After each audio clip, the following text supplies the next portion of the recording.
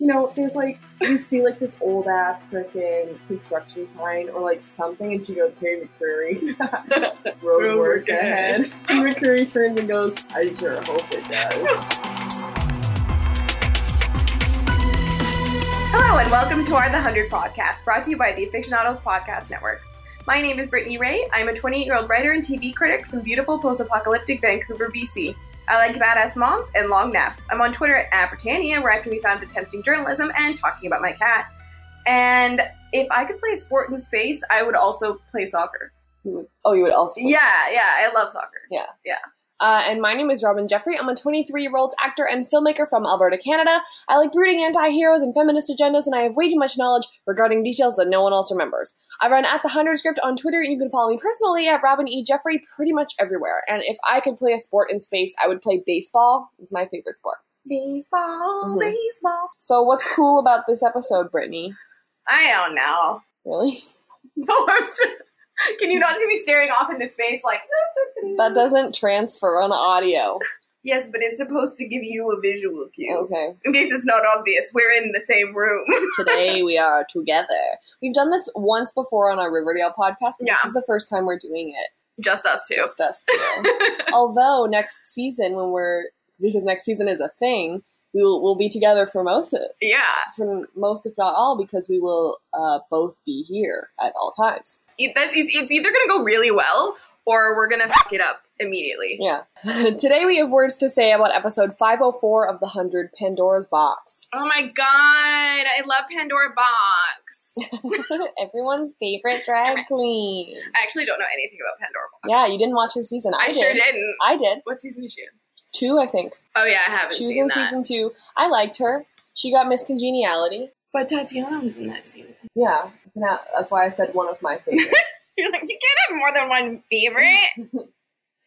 We actually got a comment on SoundCloud from Lisa Powell, and something that she wanted to add is, I have a feeling that Zeke was the one who told the prisoners about Order 11, which was probably an awful experiment on them, or in order to kill them all at the end of the mission. So Zeke thought this was wrong and helped the prisoners rebel. Okay, agreed. I actually do think that they were probably, going to be marooned there for life. They probably told them they could earn their, freedom, and then they were like, oh yeah, JK, you're stuck on this, weird planet asteroid thing for life. Well, bye. 2, apparently Zeke's name isn't Zeke. His name is Miles Ezekiel Shaw. Yeah, I heard about this, but I didn't see the actual tweet about it. Can you elaborate? Oh yeah, so we've been calling Zeke, the new, the name they gave him, yeah. But that's not actually his name. It didn't clear, copyright. So his name is Miles Ezekiel Shaw.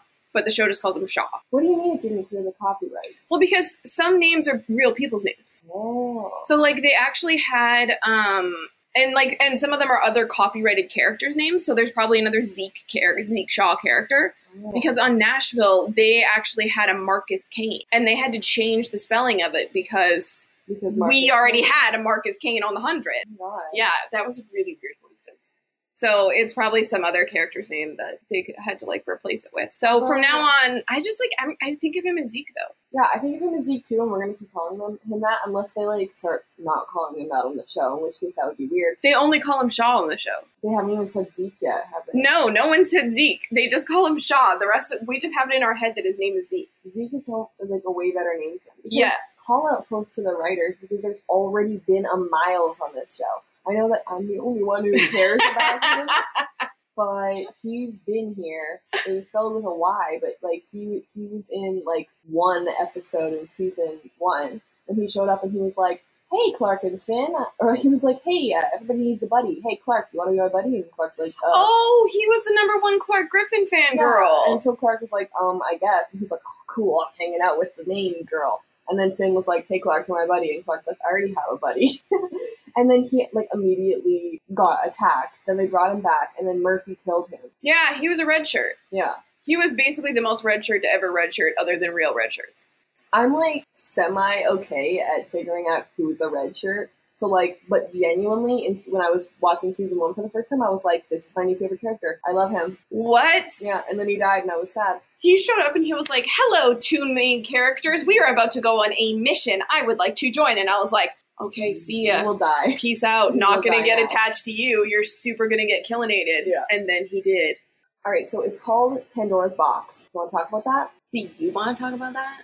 I mean, we talked a little bit about it in last week's episode, but... I mean, my only context for Pandora's Box is that I've seen Lara Croft Tomb Raider: The Cradle of Life like 60 times. Okay, well, what did they say in there? That when you open Pandora's box, all the evils of the world got out. And Mhm. that's why everything bad happened in that movie. Is Pandora's Box a Greek mythology or Roman mythology? Do you know?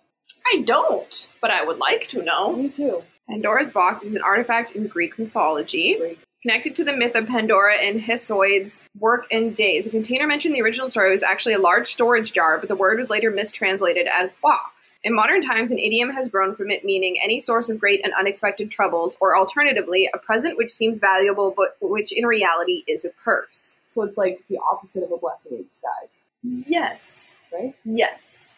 Toot a boot. Oh, big toot. Yeah, I'm gonna give it a toot as well. Big old toot. Yeah. For sure. I can't boot this episode. There's too much good in it. Mhm. I don't think there was one part of this episode I didn't like. You've reached for something.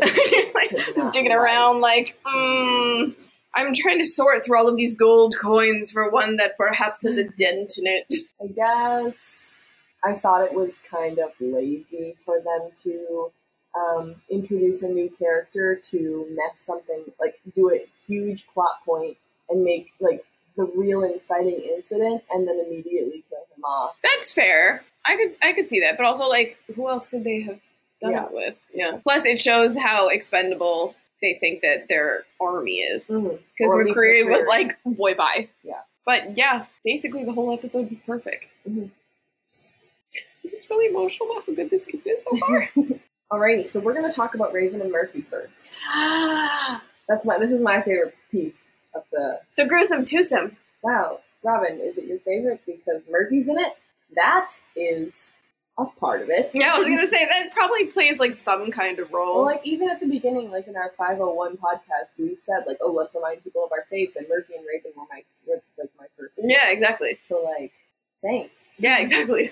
All right, so all of the people in cryostasis are still asleep, and you can see them on the computer. Green is good, which is what Monty would say, which I appreciate. That was really cute. Call back to a character who is literally not in this episode. Yeah, someone was like, yeah, the rest of Space Crew wasn't in this episode, and I was like, Where are you, Space Crew? Why are you not on screen? why did you go into the woods? So then she like points out the empty crew pods. So thank you for bringing that up because I have many questions about the crew. And Red is dead. So this is easy to remember. Red is dead. It's almost like red shirt. Mm. Oh! Okay. So we talk about Charmaine. And later they like imply that every day they like go on and they see, who should we look at today? Yeah, they have like a routine. Like they wake up, they have breakfast. They choose a murderer. Yeah. And then they learn some things. Yeah, they learn some things, and then they bicker, and then they play sports. Yeah. Yeah, that's nice. I think that's cute. That's a really good routine. It's what they deserve. So Charmaine has been decorated 3 times for valor, and it turns out that she was a Navy SEAL, but then she became a terrorist. This was our big moment. This was so much fun to be together for. Yeah. Because we got to pause the episode and really take a look at what these articles were saying that they were. So do you want to talk about what we found out? Oh yeah, so they display the articles behind Murphy's head, and so we paused them to see like what kind of crimes they had committed. So she was part of a terrorist organization called, was it the United Liberation Army? Yeah, ULA. Yeah, and they committed, I think they kind of looked like they mostly focused on Washington, D.C. Mm-hmm. So Taunton, D.C. Taunton, D.C., basically. Which is where they are. So, like, can you imagine having her, like, I don't know, I just have this feeling where it's like, you know, we'll talk about this in a second here, but, like, she has set off bombs and stuff. And she shows up to actual Washington, D.C., and she sees everything ruined. As she if doesn't a bomb have any thoughts about it. went off, and I'm just imagining her being like, is this what I wanted? Yeah. Like, does she have any bomber's remorse? Yeah. You're welcome! But anyway, so one of their terrorist attacks that I think that we saw, she, like, single-handedly killed something like 90 people, I want to say. Yeah, it says 80 died, 100 wounded. Yeah.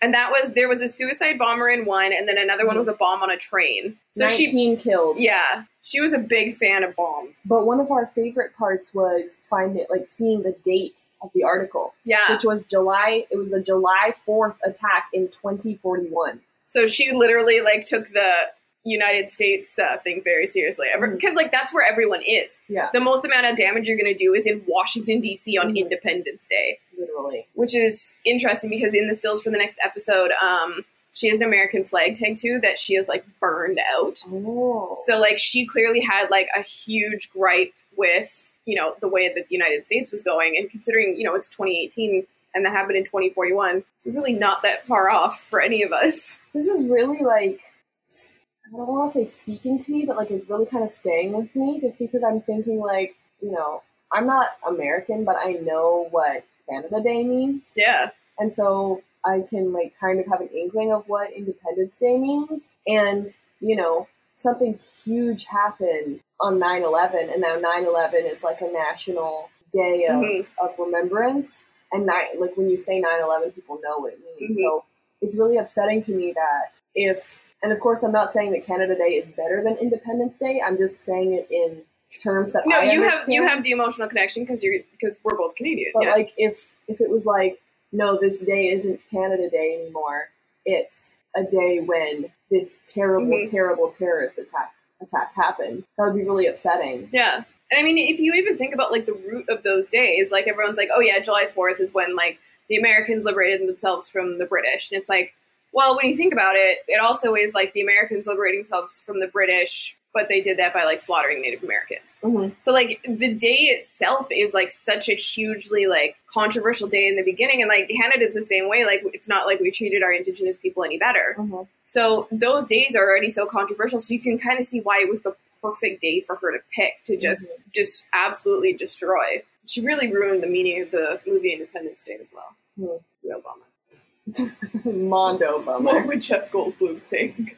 But, like, I don't know. It's interesting because when you watch the show and you know you're not us and you're not paying attention to this sort of thing, you can, like, see Charmaine Dioza and think, like, oh, what a badass. Oh, she was a Navy SEAL. Yeah, let's cheer for her. Yeah. But when I read things like this, I think she's on that, like, high security ship for a heckin' reason. Yeah, she was a real terrorist. She was a real, and they say, like, she was the most wanted person in the country. Whoa. Like, and I think that the show, by doing and adding in little Easter eggs like that, is actually kind of making itself more inherently political than we really thought it would. Because you can see, she talked about having, like, a dictatorship of a government, and you can kind of see, like, if we were in the darkest timeline, how that would kind of happen. Like, here in 2018, you can see how the world could head that way. So I think, like, the show is making statements like that without really having to overtly do it.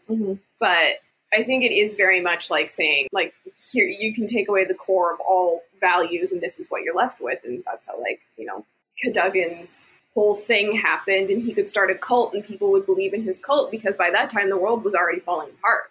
Well, that's the thing, is it's just like, now that so many terrible things are happening in our world, you have to think, like, every time another thing happens here, you think, this is their past. Like, this is something that... Yeah, this is what they've already lived through. Yeah. So, like, everything that happens to us just keeps piling on and piling on and piling on for them. Like, if she's an adult in 2041... And say she's, you know, in her late 30s, early 40s, maybe? Then she's just a little bit younger than us. Let's see, I'm going to try and do this math. Well, if it was in 2041, and we'll call her 41 just for now. Like, I don't know if she's that old. She is, okay, so Ivana is 44. Okay. And she was born, you'd think I could do that math, but I super can't. Okay, so go to your that's what I'm doing. Put in 2041 minus 44. Well, we don't really have to do that math. That's 1997. 1997. That's 2 years younger than me. So she's a millennial. Oh my god. Oh my god. My sister is 1 year older than her. Or no, my sister is 1 year younger Is she her. millennial or is she Gen X? No. Or Gen Z? If she was born in 1997, my sister was born in 1998. So my sister is 1 year younger than her, and she's 2 years older than me. Is your sister a millennial? What? My sister's a millennial, yes. Early 2000s is ending birth years. Yeah, so Diosa is a millennial. She's 1 year older than my sister, and she's 2 years younger than me. That means, like, so she's very much, you can see how she got there if she lived in our world. Because you look around and you go, oh, holy shit. I could have gone to high school with her. Yeah. I can't because I'm old as crap. But, like, I don't know. Now that we've done this math, my mind is blown. Yeah. Like, we could have gone to high school together. And that also makes me think of, like, the people that you know when you're younger can grow up to do terrible things. And you can kind of see where Zeke got his ideals from, too, because he would be Gen Z. Yeah. Because he's a little bit younger. So that makes a lot of sense. He was born in the 2000s. Like, we see people who were born past 2000 as, like, so young, but, like, really they're turning 18. Yeah. Oh, I bet they really know all about memes. Oh my god, I'm just waiting for them to reference a meme. Someone, just like one meme. Just give me a one meme. My thing, though, is that, like, if Charmaine references a meme from now, it'd be, like, a meme from when she was, like, 20. Yeah. And that would make perfect sense. 20-year-olds make great memes. But, like, she's now 44, and she's just like, hey, guys. Road work ahead. Dude, this is all I've ever wanted. Her to, like, you know, there's, like, you see, like, this old-ass freaking construction sign or, like, something, and she goes, hey, McCreary. Road work ahead. And McCreary turns and goes, I sure hope it does. Zeke and Raven messaging each other, and Raven's up in space, and Zeke's on the ground, and he just says her brackets, hacker voice, I'm in! And Raven's like, what does this mean?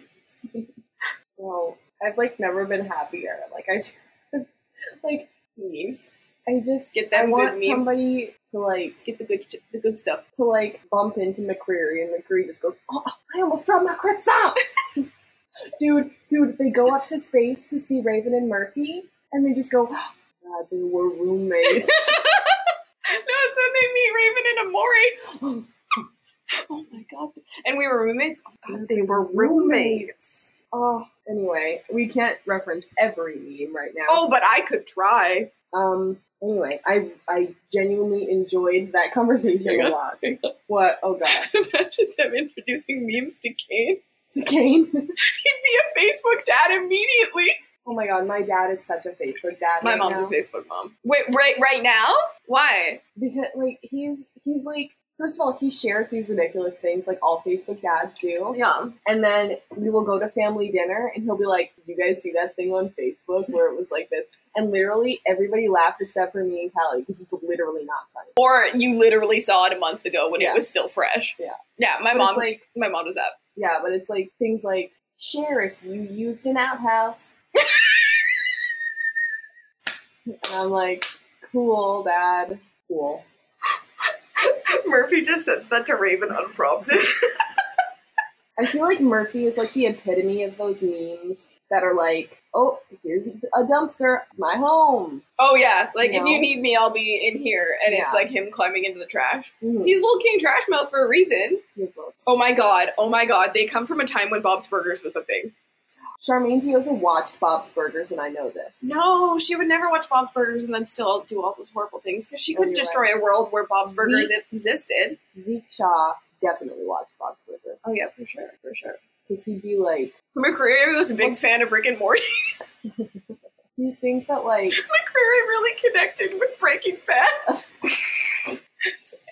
don't know, I just think Walter White's an anti-hero.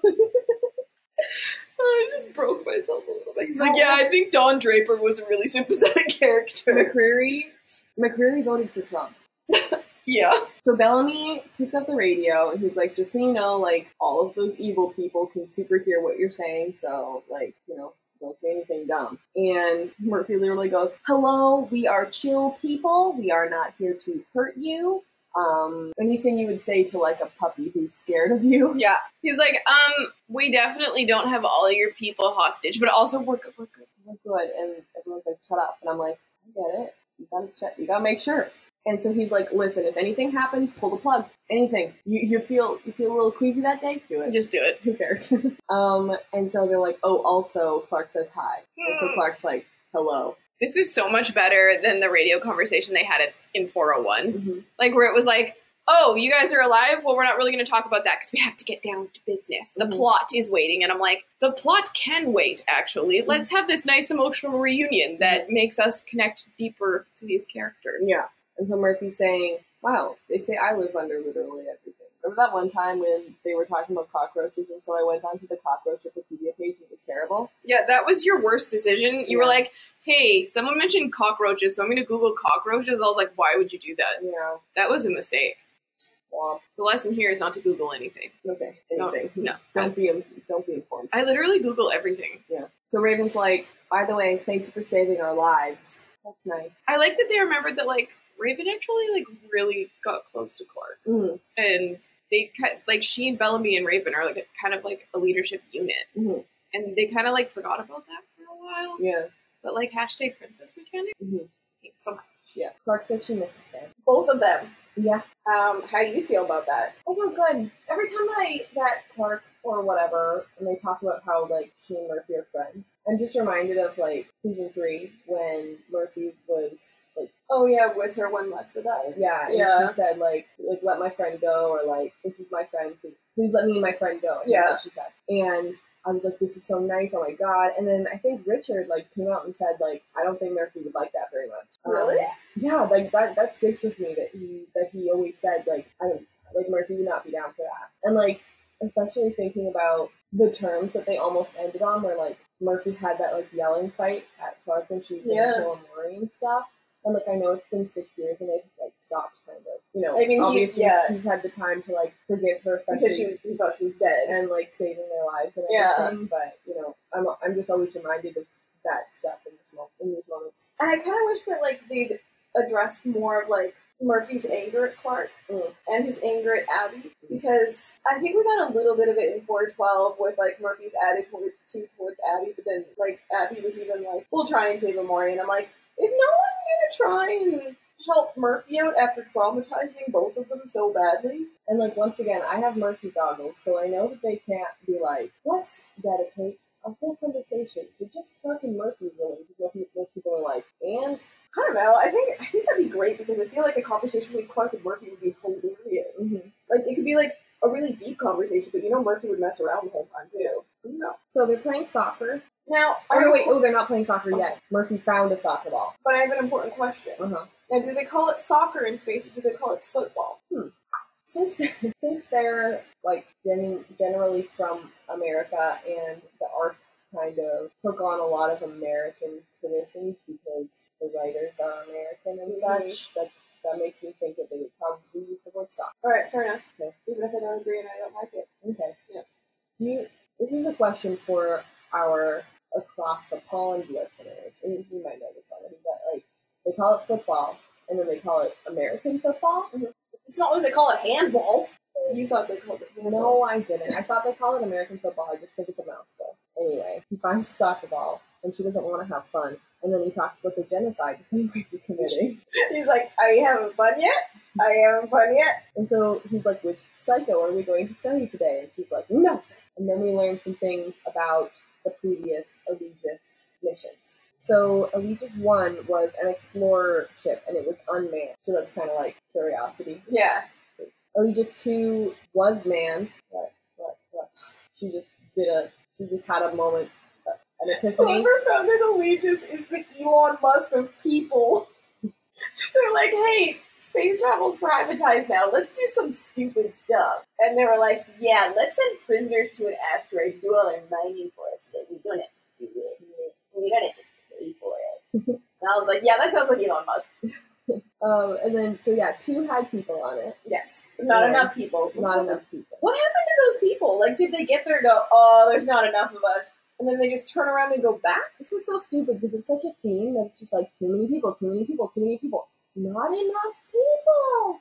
But, like, my whole question is, if there were not enough people, did they just die there? Well, they mined Proxima 6 for, Hippolodium. Yeah, but they couldn't get it out. There weren't enough people. So did they come back?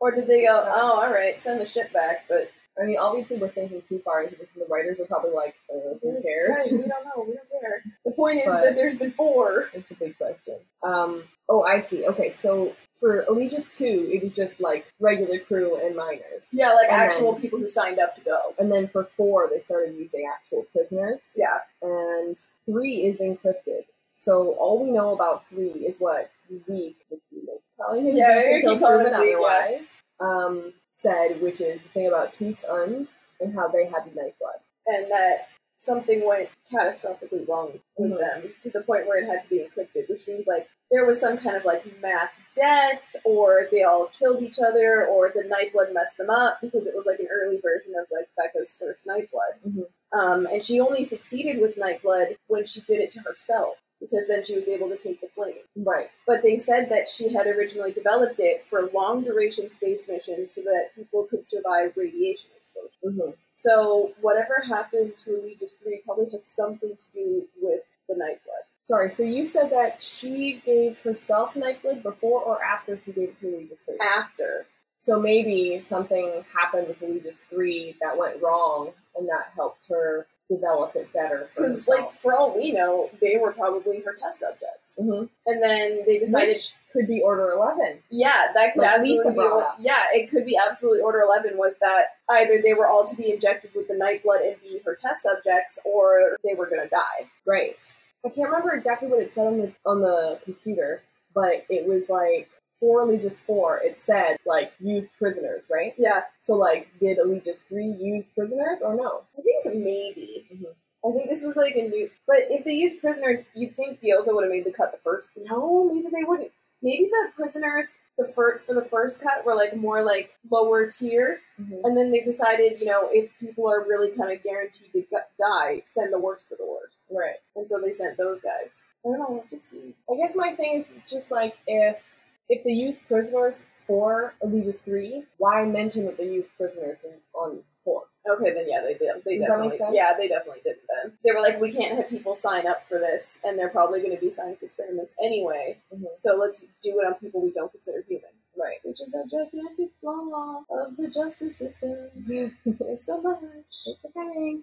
So they're trying to hack back into it. Shaw is. Hacker place. I'm in. And so Murphy's like, okay, well, that's what Bellamy said. Like, pull the plug, let's go. And she's like, no, I can do it, let me do it. And I'm like, I know that this is, like, obviously a good call that she makes here, but the rule follower in me is like, what did he tell you to do? Do the thing.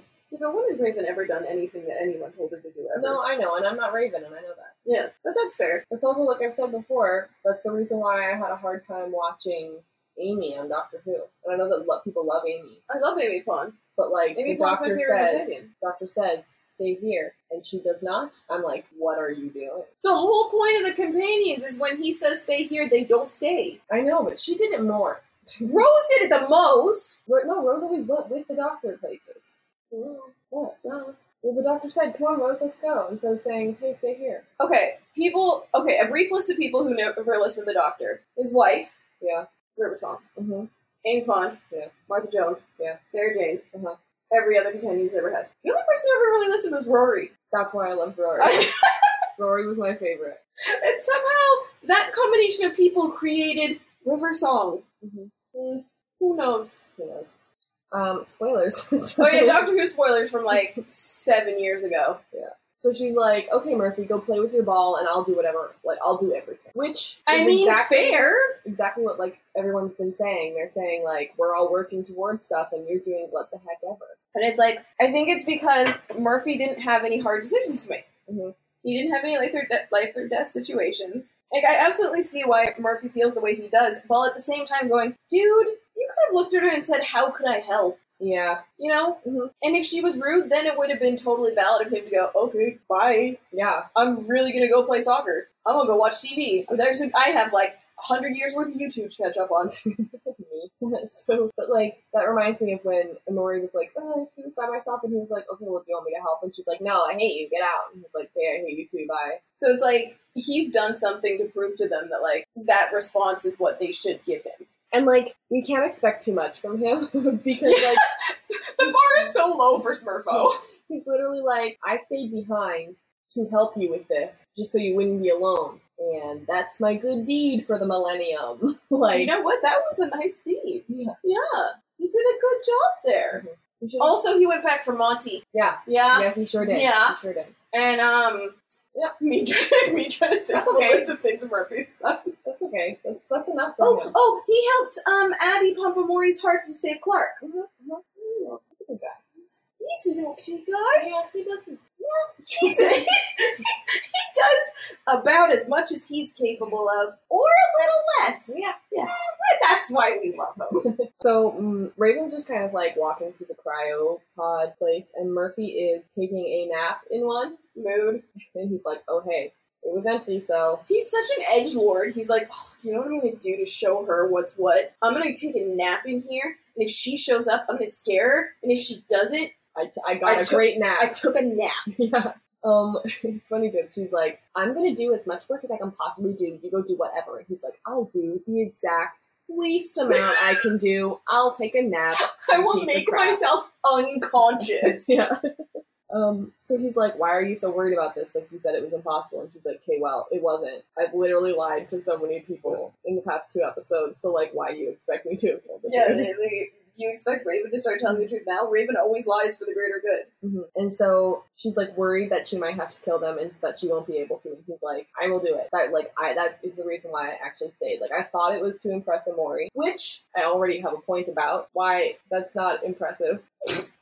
Why do you think that's not impressive? Well, like, if you're doing it to impress Amori, if I put myself in Amori's shoes, I have just said, take Peck and Murphy. I don't give a crap. And Murphy goes, okay, well, I guess I'll just go on this thing. I'm not impressed. I'm thinking, did I just force this man to die on this spaceship? Yeah. Or cool, I made him leave. Or like, okay, bye. And Murphy's like, that's such a great commentary on how Murphy thinks, though, because he's like, I look like a hero right now. And Amori's like, you look like an idiot right now. Like, yeah. In my brain, I cannot possibly think of how Amori would find that impressive. Especially because, like, in Amori's, like, understanding, they have a way down. Yeah. So Amori's like, bye. See ya. Especially after he was just like, it's not a survival's move to be in here with Amori. Yeah, like, she's like, frick you. Yeah, basically. So, that says so much about Murphy that he's like, this is a really heroic thing that I'm doing. And he only thought it was heroic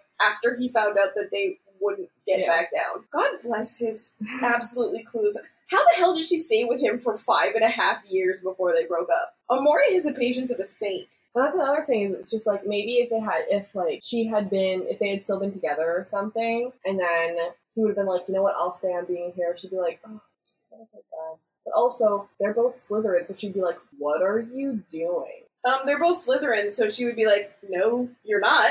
Yeah. You are the one person I am loyal to, except for these other 5 people. Especially because, they're in a fight. Harper, I'm sorry! So, now they're playing soccer. Thoughts? I think that these light moments like this make the dark ones so much more satisfying. Because you're like, okay, I get this one moment of levity and of purity. I get to connect with these characters and see them connect with each other. So now I have the emotional capacity to deal with the bad stuff. Because if it's relentless grimdark, you just check out. But if you remind people why they love those characters so much, it makes them more emotionally invested. Are you ready for, if anyone's doing the Aficionados drinking game, get ready to take a shot. Because Robin is going to talk about Lost. Oh my God, you don't have to do a shot. Just chug the whole damn thing. Clink, clink. I think I'm funny. Okay. You can't clink a can, you silly. Okay, talk about Lost. This is a thing that we've literally brought up on our Lost podcast, is about, like, something that's really great about Lost is that although the show is, like, mystery, drama, there are so many, like, character sweet, moments, yeah. funny, like, lovely character moments. Like, we brought up on this show, like, this is the reason why I like a lot of the reasons why I like this show is because it's so similar to Lost, and I know what I like, and it's Lost. And so... Boy, you are gonna love Battlestar. So... You know, we say things like, you pick 2 characters on this show, you put them together, and, like, what a cool dynamic, see what happens. That's what Lost was like. Yeah. You know, things, like, are very Unless it dark. involved Jack. Unless it involved Jack, in which case we don't care. No. But, you know, things were very dark a lot of the time, and, like, scary things were happening, but then you put Hurley and Jin together, and they have shenanigans. And it was, like, a moment of purity where, like, oh, I get an emotional break. Or, like, ridiculous things are happening in season 3, but then you have a moment with Jin and Sawyer, like, where Sawyer's trying to teach Jin English Mm-hmm. and trying to get Jin to learn how to say, "You don't look fat in those pants." Like, like that's all I ever asked for. But, like, stuff like that, like, you can pull examples, like, out of thin air. Like, you have that whole catalog, and it's because Lost had a lot of those moments. Try and pull those from the 100. Exactly. There's... That's why I'm saying this is so... I love this so much. Party in the Rover, Mm-hmm. pranking Clark and Jaha. Yep, this. But, like, I feel like this season has had more of them, like, more emotional moments between the characters, like Nyla with the book and Octavia and teasing her about the book, or, you know, Clark and Maddie dyeing each other's hair, like, little tiny moments that are so sweet, or, like the negotiation over who cooks. Yeah. You know? Yeah. Like, those moments like this, the lightness makes the darkness so much deeper and richer. Mm-hmm. And I love these moments so much. I think that the show finally found a good balance with them. Yeah. Where, like, you can give us these things, and then you can go to, like, the emotional extreme. So, like, you can have people being super murdered. You can have Kane and Abby and their, like, really heartbreaking relationship. And then you can have these idiots playing soccer, and it all exists beautifully together. Yeah. I love it. Murphy talks about how he's winning at soccer and how the ugly one-legged goalie is doing a poor job. I feel like Murphy's the only one who is ever allowed to make those jokes. The only one. Like, no one else can make those jokes. Ever. Well, maybe Echo. Maybe. But I feel like it's, in my head, Echo and Raven are best friends. Mm-hmm. / secret girlfriends. Right. Yeah, and it's hashtag Recco. Mm-hmm. Thank you. Recco. That sounds like... What does it sound like? It sounds like a corrosive material. That would make sense. Like, pour this on your sidewalk. It's Recco! Soresto. This is not sponsored. Not sponsored. Just very irritated by that stupid commercial. So, Murphy gets a goal. Yay! Yay! Then, not so yay. Because bad things start happening. But also, shout out to Raven for being able to run and play on that leg. She's had 6 years to train her leg up. She's so good. She's so good. And so... you know, bad things start happening, and so Murphy's like, okay, well, do we have time to get into cryostasis? And she's like, yes, totally. How? Like, I feel like it's pretty obvious that there has to be a sacrificial lamb every single time, and that's probably going to come back at the end of this season. That's a good point. Yeah. There's got to be somebody to press the button. Yeah. Okay. And it was Jaha at season 1. So there is no Jaha. There's no Jaha to do it again. So she's like, pull the lever, Kronk, and of course it's a lever. Wrong lever! Why do we even have that lever? Why do we even have that lever? It's always a lever. And it's like, honestly, stylistically, why would it be a lever? You should just be tapping on a screen. Well, it's 2041. I think levers are very, very important in this show, and it's like always a lever. I wonder if people who just watch this show casually notice that it's always a lever. I feel like they throw like jokes in like that. Like, I feel like the lever thing was like a deliberate joke. They were like, let's do the lever thing again because we didn't have one at the end of season 4. Yeah, it literally can't be anything but a lever. Yeah. And so he's like, listen, okay, but if we kill everybody, we're still gonna die. And I'm a cockroach, so I'm not about that life. No. I'm about that not life. And so they wake up... Horrible. Sorry, Your worst joke. I know. So they wake up all the dudes, and it's just kind of like, yikes. I have you know there were girls in there. Really? Yeah, didn't you see? No. Equal opportunity gender on this mission. I support it. Yeah. I wish I'd seen their tattoo. She's leaning towards the mic. Why is she leaning towards the mic? Son of a bitch! I said bitch! Sorry, continue. I forgot what I didn't see any of the tattoos, but I'm kind of starting to wonder if the tattoos are kind of overkill. They all seem to have tattoos. What are y'all trying to say about tattoos? I'm saying that people in prison often have tattoos. But also, so do most people. Yeah. I mean, all the grounders have tattoos. I have a tattoo. Me too. You have like 4. They're all small, though. Mine was gonna be small, but I got swindled. Yeah, this is a story for another time. It's a story for another time, except never, because it's not that interesting. No. You're not supposed to agree. No, it's a refreshing honesty. I appreciate it. Yeah, it was supposed to be smaller, but then the guy was like, let's make it bigger so that he could get more money out of Brittany. The end. She went with it. She fell for it. So, another thing, like, just quickly putting in, like, kind of what happens on the ground here, is that Zeke uses the phrase, your people, instead of our people. So, he's putting himself in a different place already. And so, she's like, okay, well, I guess close the doors then. So, They close the doors, and she calls Raven your friend. You can tell that she knows, like, he already admires her. Yeah. Like, she's no dummy. She was a Navy SEAL. She's highly decorated. Mm-hmm. She was trained to read people. Yeah. She's looking at him and going, this is going to be a problem. Yeah. Like, another thing is, it's just like, Zeke is going to be like, wow, Raven's really cool. And they're going to get up to his face, and he's going to be like, wow, Raven's a babe. Yeah, I'm down. Yeah. And Raven's going to be like, who are you? No, she's going to be like, oh crap, he's cute. Yeah. Now we would like to talk to you a little bit about our Patreon. We've heard about this already, yes, but we are back because we need your help. Oh my god, who said that? Who is that? Who's that peanut gallery? So we have a Patreon, and if you don't stay until the outro, you may not be aware. But basically what a Patreon is it's a service that helps people give a monthly donation to some of their favorite creators to help them keep creating. So if you enjoy what we do here, please consider donating. The lowest one is $1 a month, and genuinely it helps out so much. Everything that we make goes straight back into the podcast. So if you donate to us already, and if you're considering donate, thank you.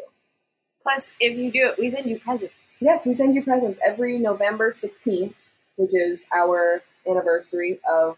It's the anniversary of us creating our podcast network. Yeah. We send postcards to all of our Patreon sponsors. So if you were already a Patreon sponsor, you got one from last year, and so I bet you're real pumped about it. All right, we've got some important things to happen. Oh, good. The cabbie kind. So let's go down to the bunker. Oh, but we're gonna die down there. No, I would be very afraid to break any rule. Oh, fully. I would make it out without my soul for sure. Mm-hmm. Yeah. So Kane is fighting, and he has a ponytail. So what's up, Desmond? Desmond's back. Desmond Hume. Who's confused? Raise your hand. He aged like fine wine. Desmond I don't Hume, even like wine. Desmond Hume was the character that Ian played on Lost. Genuinely, known as the best character on the show. / one of the best characters of all time. Yeah. Yeah. He's great, and he's great in it. Yeah. And I really feel like they were like, what should Ian wear this season? And Jason or whoever was just like, let's bring back Desmond. I feel like Henry Cusick was like, yeah, I'm growing my hair out, guys. Like, I'm growing my hair out. This is just how it's going. I don't feel like cutting it. He's like, hi, I miss the long hair. Let's go back. I'm bringing the long hair back. Yeah. And so Octavia's watching, and they have 4 combatants. Were there only 4? That's what they said. Okay. 4 combatants, and the whole thing is be the last. And they pray, and they say, all of me for all of us. Thoughts? Stop, man. Like, I like that there's a certain rituality to it, and that they've kind of, imbued it with some religious meaning, and I think that's probably all to Gaia, and that Octavia very clearly drank that tea. So that's interesting to me. I think there's more of Gaia's influence here than we know of yet. I don't think Gaia is solely responsible for anything. I think Octavia, absolute power corrupts absolutely, which is what I said yesterday.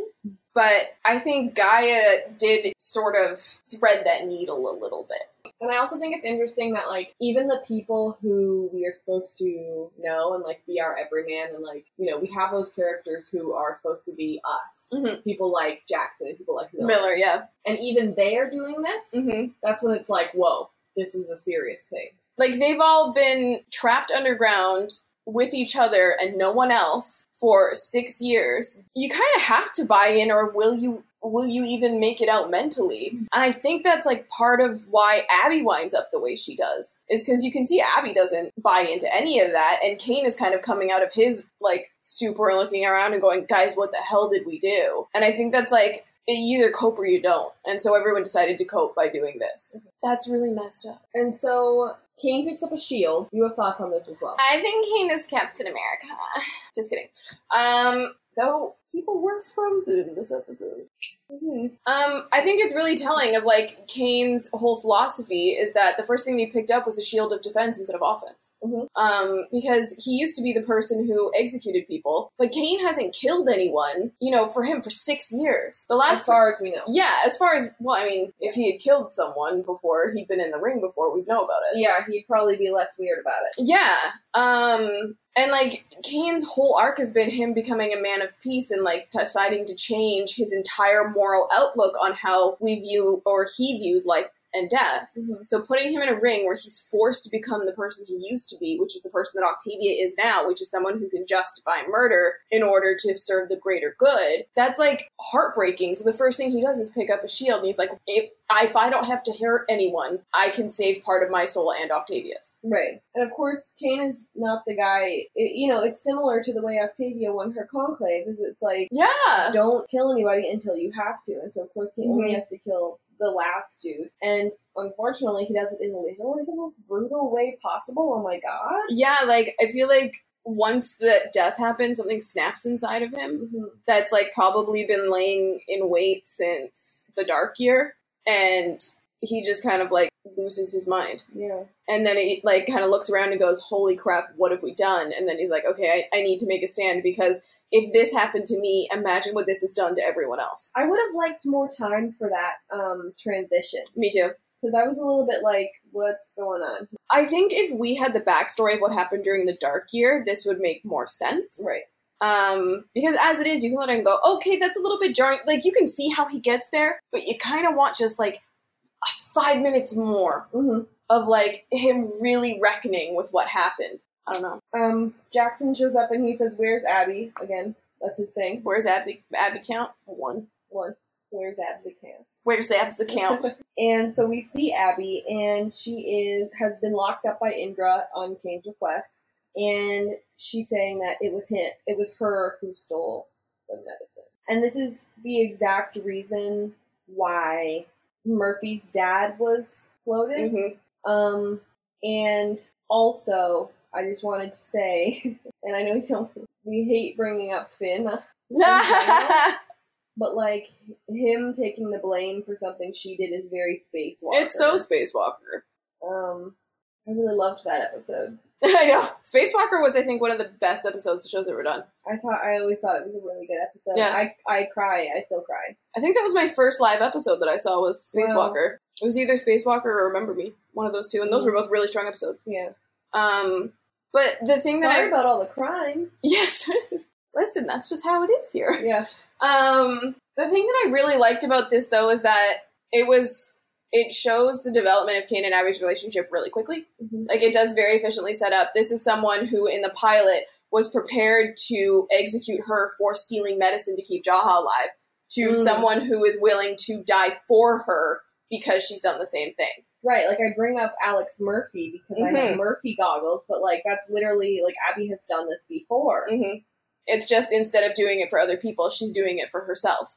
So he kills him in a super brutal way, and then he loses the crowd because he shows weakness, which we talk about a little bit later. And so guys, like, this is the reason why you were sentenced here. Did he earn his freedom? So it's interesting to me that, like, last episode, or, like, the episode before, or whatever, when the guy was like, yay, I won! Yeah, we couldn't figure out why. That guy never went, like, did he earn his freedom? Or whatever crew. Or I guess Wong crew. Yeah. This is what you did. Did he earn his freedom? Instead, she just goes, yeah, you're good. Yeah. Get out of here. And she's like, no, he didn't earn it. Yeah, fight. He gets to fight again tomorrow. Yeah. So we're going to talk a little bit more about when he fights tomorrow, about the guy who's in there. You had some theories about where these people are coming from. Yeah. The thing that I thought was, like, I had to, like, really think about it for a bit, and then the show kind of gave us the answer later, which is I think they do have a prison system, but it's just a holding pattern until you get your death sentence. So I think that they threw those 4 in jail, and they only put 4 or 5 in the ring at a time so that they don't run out of players, because they need to keep the crowds entertained, right? And then the next day, like, there was only, 1 left and stuff, because Indra thought that by winning, Cain would earn his freedom, and he didn't. So there was only 1 fighter for him to fight, or she just decided, she convinced Octavia to only fight 1. But definitely they have a prison system where they hold them. The reason why I think that there wasn't just 1 option is because Indra says, I put him in with a weaker opponent this time. Yeah. Which, how rude. That guy seemed like he would do a good job. Yeah. So I think it's interesting that, like, Indra has enough influence to be able to, like, orchestrate things like that. Do you want to talk about how you thought that some of them may have volunteered? Well, I thought that perhaps some of the stronger warriors, like, in order to, like, gain glory, would volunteer themselves to go into the pit and fight to the death. And I think to them, that would earn them Blood Reyna's respect. Mm-hmm. So, like, if they're willing to die for her and for her entertainment, then she will, like, lead them and respect them the most. Which I think could be part of, like, her little army that she has. And first of all, like, this is very reminiscent of the careers in the Hunger Games, which I think I brought up before. Mm-hmm. If you didn't read Hunger Games, careers are the kids from Districts 1 and 2 who volunteer Privileged to go... districts, yeah. Yeah, to volunteer to go into the Hunger Games just so that they can bring glory to their district. Yeah, they make sport of life or death, basically. I mean, it's dope to be in District 1 or 2, because if you get called for the Hunger Games, you're like, someone take over. Yeah, who wants my spot? Yeah, never mind. But also, I'm still really interested in how Octavia got to this point. Like, what, I know that to some of the grounders, it might be like, yes, killing all those people was enough Mm-hmm. to gain all my respect. Yes, you are a new god. Mm-hmm. But, like, to the Sky Crew people like Kara, what happened for her to get to this point? It's been 6 years and I understand that, but, like, what? I think for Kara, she respects Octavia because Octavia played by fair rules. Octavia, it wasn't like on the Ark where you were not given a choice. It was, you committed a crime, you died. There was no, like, in between. Yeah. Unless you're Abby or a teen. Yeah.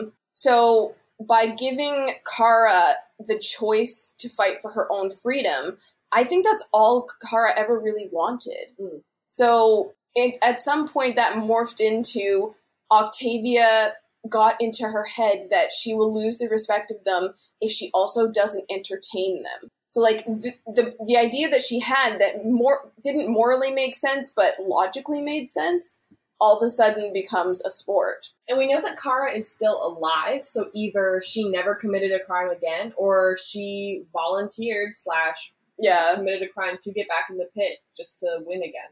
Yeah, I think that she definitely... I think she never committed a crime again because she became, like, one of Blood Reyna's, like, soldiers. Mm-hmm. For sure. Right. So the singer from season 3 is back. She lived. They thought she is very important to have. When Indra was picking the 100, like, to live, she was like, we gotta take her. Yeah. Because we're gonna need music. Like, and really, Kara made the same decision with the guitar player, so... Like, was that what it was, or did she show up and she's just like, hey, guys... Crazy about this whole thing, right? Need some music, right? Yeah. I mean, that's important. I kind of get it. Yeah. Honestly, I do. My next note is Kane sad. What's a coincidence? I am also sad? Yeah. Yeah. And so Octavia comes in and she's saying, yeah, you lost the crowd when you showed weakness, which I have thoughts on. Stupid rule. That's unfair. Very stupid rule, and also... I think that, Lexa has said before, love is weakness, which, I mean, we disagree. Yeah. But, like, that seems to be, like, one of the grounder things that they all kind of agree upon. Mm-hmm. And Octavia getting in the middle and, like, being one of the people in the middle that can show no weakness because she has to have the crowd and stuff. When Bellamy comes down... She lets herself show weakness. She lets herself show weakness because love is weakness, or whatever. And, like... Clearly, somebody still jumps in front of a heckin' sonic gun to save her. But, like, will this be a shift? I think that Octavia has become so untouchable that they will allow her that. Mm-hmm. Because the love is weakness thing, Octavia definitely has adopted, which is why, like, she could bring herself to behead Cain, which is what I fully believe she was about to do. But... I think that's, like, it's one of those things where Octavia is, like, an icon. She's like a rock star. And so she's allowed to do things that other people haven't, which means she's elevated herself above her people, which is the worst mistake anyone in power can make, because your point is to serve your people. It's not for the people to serve you. You know what I mean? So I think that Bellamy will play a huge role in that, but I think it'll be more that he challenges her power. I just feel like Octavia's arc is very much what Lexa's was. And then, like, we saw the whole love is weakness thing doesn't it doesn't work. Mm-hmm. Like, if you shut yourself off from everyone, you become a shell of a person. I just think that when you see people who are so stoic, Mm-hmm. like, for 6 years, they're, like, so stoic, such a huge, like, figure, Mm-hmm. seeing them literally in the middle of a stage Yeah. be genuine and, like, almost start crying Yeah. is jarring. Very jarring. And, like, that's another reason why people love watching, like, soldier coming home videos, too. Yeah, because it softens this image that you have of them. So if anything, her connection with Bellamy might make them love her more. Yeah. Because she finally has, like, a slight, like, human side to her. Mm-hmm. And, like, but, like, do you want the people that you deify do you want to relate to them? Yeah. And that's probably going to be a big problem for them. Octavia knows that Kane wasn't the one who stole the medicine. Mm-hmm. And I think Octavia wants to kill Abby. And Octavia says that only the guilty should fight, which is the sentiment that Jaha had made in 502, saying, like, they're gonna go in and kill all of Sky Crew, but only the guilty are the people who should be punished, which is what Octavia is continuing to do. She kept the core moral of it. Which is good because it's like, sometimes when characters die off in shows, and even this show sometimes, we just immediately forget about them. But at least, you know, although they're not talking about Jaha, his sentiments are still here. And so then they start talking about the Dark Year, which you are not allowed to talk about, which is the cannibalism year, we're assuming. I fully believe it's a cannibalism year. And so Kane is saying that he will not fight. And then they're kind of talking about Aurora and how, like, the amount of times that they're bringing up Aurora is nuts to me. Yeah. That's and amazing. I love that it's Kane doing it because Kane assumed such a, like, fatherly role to the Blakes, and, like, they both stand to remind him, like, you're the one who made us this way. Yeah. And I like that for once Kane kind of looked at him and went, I played a role in your mother's death. Mm-hmm. And I own that. Mm-hmm. But you can be better than I ever was. Yeah. And she chooses not to be. Mm-hmm. And he says the quote, strength without mercy is nothing. I think it's absolutely very paralleled with Dioza's, like, thing about, like, dictators, which is, I think, what Octavia is at this point. Like, Octavia's a dictator. And she's a dictator who has no human connection and won't show mercy to anyone. So, like, you know, even Jaha showed mercy. Like, Abby broke the law in the pilot, and she didn't get floated. Abby, like, got away with murder and didn't get floated because Jaha continued to show her mercy. And Jaha, like, you know, at that time was a beloved leader. And everyone, basically, every lesson that every leader learns on this show is that you have to have a heart or you can't rule at all. Lexa learned that lesson. Clark learned that lesson. Jaha learned that lesson. Kane learned that lesson. So the fact that, like, Octavia doesn't get this is kind of weird. But I mean, I guess, like, she was a teenager and very, very damaged in the first place. I don't know. I kind of was talking about this last night with you, and I'm trying to remember what my thoughts were. You thought it was, it sounded like another quote. Yeah.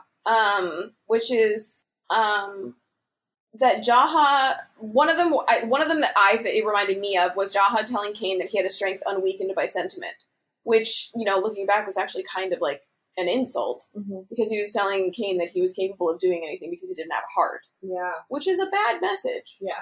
And then you thought it sounded like something that Lincoln said, maybe? Yeah. I'm trying to remember what it was, but, like, I feel like the template of being, like, something without something is something. That happens a lot in this show, but I can't put my finger on it. So if anyone knows, please tweet it to us, because we'll talk about it next week. Yeah. So Kane won't tell who is the one who, like, Octavia knows, but she needs him to say. It's like a police interrogation. It's like, I know it was somebody else, or, like, I know that you know, or, like, I know you know who it was, but until you tell me, it's not like I can just go to their house and be like, I think you're arrested for murder, you know? Yeah, but Octavia's gonna punish him anyway, because either way, Abby will suffer. Yeah. But I think at the end of the day, like, Octavia would put Abby in that pit. And Abby can't fight. No. She's just like Jackson. She's not a fighter. She's a healer. So literally, Octavia's whole motivation here is, I don't want Kane to die because Kane's taking the fall and that goes against my rules. Mm-hmm. I want Abby to die because Abby broke my rules. You want to kill one of your 2 doctors? Are you an idiot? Yeah. So Indra's helping and brings Kane to Abby, and they have their little hug, and she talks about being matched with a weaker opponent, and Abby confesses to Indra, and Indra's like, cool, bye. Indra's loyalty is not entirely to Octavia. That's interesting. Mm-hmm. Kindra is still a thing. Yeah, I love that they have unwavering loyalty to each other, because I think they both see Octavia as someone that they don't recognize anymore. And they feel responsible for Abby it. talks about how she can't function without the drugs anymore, and she's like, yeah, I should have locked her up, you are smart. And so they're talking about how he has to win this time for you guys to continue to both be alive.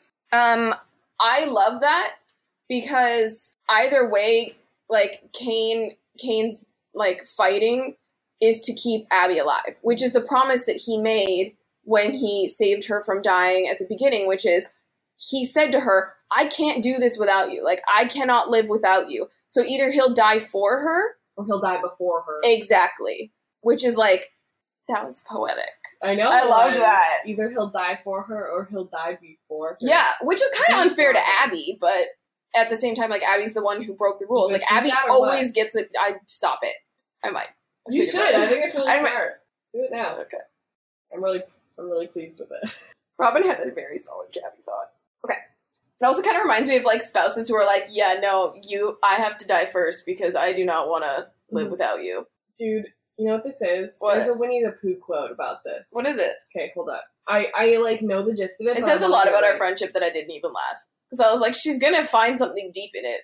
This is a quote that, like, used to be on, like, I don't know, I would just hear it a lot. When I was in, like, middle school and high school and stuff. Okay. But it was a quote from a Winnie the Pooh book that said, if you live to be 100, I want to live to be 100 minus 1 day so I never have to live without you. And, like, that was always attributed to Winnie the Pooh, and I don't really know why. But it's from a Winnie the Pooh book. Yo! And that's what that reminded me of. That hurt my feelings a lot. You should say sorry. Winnie the Pooh should say sorry. Do you think you said that to Christopher Robin? I don't know who said it to. That sounds about right, though. Yeah. I always liked Christopher Robin. Because his last name was Robin? His middle name is Robin. Get out of here. What's his last name? Girl, I don't know. Why would you lie? Do you know Winnie the Pooh was real and he was Canadian? Yeah. Now I need to know if Christopher Robin is his last name! No, it is not. Christopher Robin Milne. It was his son. A.A. Milne. Come at me. I did, and I lost. I know. Okay, so then Indra gives them 1 minute to talk, and he's talking about how they have to justify the horror that they're, like, living through. She promises to give up the pills, and he talks about how he's lost himself, and not to confess or else his sacrifice will be for nothing. And then they say they love each other, and there's this super extra hand shot for some reason, and Abby cries. Go ahead. Okay, first of all, the extra hand shot is, like, if you've ever noticed, they always do that with Abby. Like, there's one every season. It reminds me of that shot in Deathly Hallows Part 2 of Lupin and Tonks. Yeah. Yeah. There's, she reaches up to hold his hand at the end of season 1 when he's going to sacrifice himself. And then there's this really extra shot in Resurrection where he's, like, holding on to that thing, and she, like, reaches her hand up and, like, drags his hand down and stuff. So, like, they do extra shots of their hands, like, all the time. It's beautiful. It's like, why? But it's beautiful. But, like, I don't, like, have, like, a lot of thoughts on this other than I love that, like, even after, like, 6 years, they have a healthy, functioning relationship, even though she's a drug addict and there's murder going on around them. They're, like, that's the connection they both go back to. And so he's gonna go die for it. I can't, like, imagine, like, you've got to be seriously, like, you have to have a serious problem with those pills to think, I'm going to commit a crime in this environment. Knowing that, like, you get caught, you get put in a pit, and you freaking die. Like, you don't... Addiction doesn't make you think past the end of your own nose. Yeah. Which I think is really interesting because Abby's kind of, like, always been able to get away with stuff like that. Like, Abby's always been able to bend the rules or get around the rules or do whatever the hell she wanted. And now she's looking at it and going, the person I love most in the entire world is going to die from my bad decision making. And even then, because she's an addict and he said stop taking the pills, later you can see she goes to take a pill. She still does it anyway. Which is like, I get it. It's realistic. It's so realistic because, like, I definitely had my share of, like, issues like that, especially because, like, I have really bad mental health and I have to take pills. But, like, I also think that she wasn't saying, yes, I will quit cold turkey. She's saying, okay, I will start my healing. I think she was, the minute he said that, she was already doing math in her head of how many pills she had left. Yeah. And, like, I understand that. Mm-hmm. It's like, addiction is an inherently selfish thing that doesn't mean to be selfish. Mm-hmm. Like, her doing this is not because she doesn't love him or she doesn't love anyone else. It's that it's the thing that she thinks she needs in order to keep, like, surviving. And in that environment, who could tell her otherwise? Mm-hmm. You know? Like, what other coping techniques are there in a bunker full of murder? There aren't really. Yeah. And so they go back in the pit, and there's this guy who's in there. I'm so pleased. I like this guy. I like him too. I hope, like, I'm glad that he lived. He had honor. He had so much honor. Yeah. Like, he literally could have just been like, oh, you're not going to fight? Dope. Womp. Just kill him. He knew that, like, one, he had to put on a good fight, and two, he gave Kane a chance. Well, like, is he one of those people who volunteered? Because if so, he's just like, hi, I'm trying to look like a really cool dude right now. I don't think he volunteered because he said, fight back or neither of us is getting out of here alive. So I think he was forced into that pit. Right, because otherwise, because if he wins and he just immediately kills Kane, he's like, what up? I'm the last girl. Yeah, no. She's going to be like, well, Reina, did he, like, earn his freedom? And she's going to go, no, you didn't do crap. Yeah. You're back in tomorrow. Exactly. Like, she needs him to fight. Mm-hmm. And he needs him to fight. And all he's doing is just staring up at Octavia. And I'm like, what a message. Oh my god. What a power move. Mm-hmm. Like, in the middle of that, he took Octavia's wrongly gotten power from her and gave it, like, not to himself, but to everyone else. Yeah. That's crazy. And so he says, justice becomes vengeance becomes sport. Just snaps. He's not even wrong. Yeah. Snaps for Marcus Payne. Yeah. And so she comes down and she's like, hi, Wong Crew or not Wong Crew? Frickin' choose. And I'm like, clearly he has, first of all. He chose Wong Crew. The dude kneels. Yeah. As soon as Octavia comes in, and Kane doesn't. Like, hello, please don't kill me.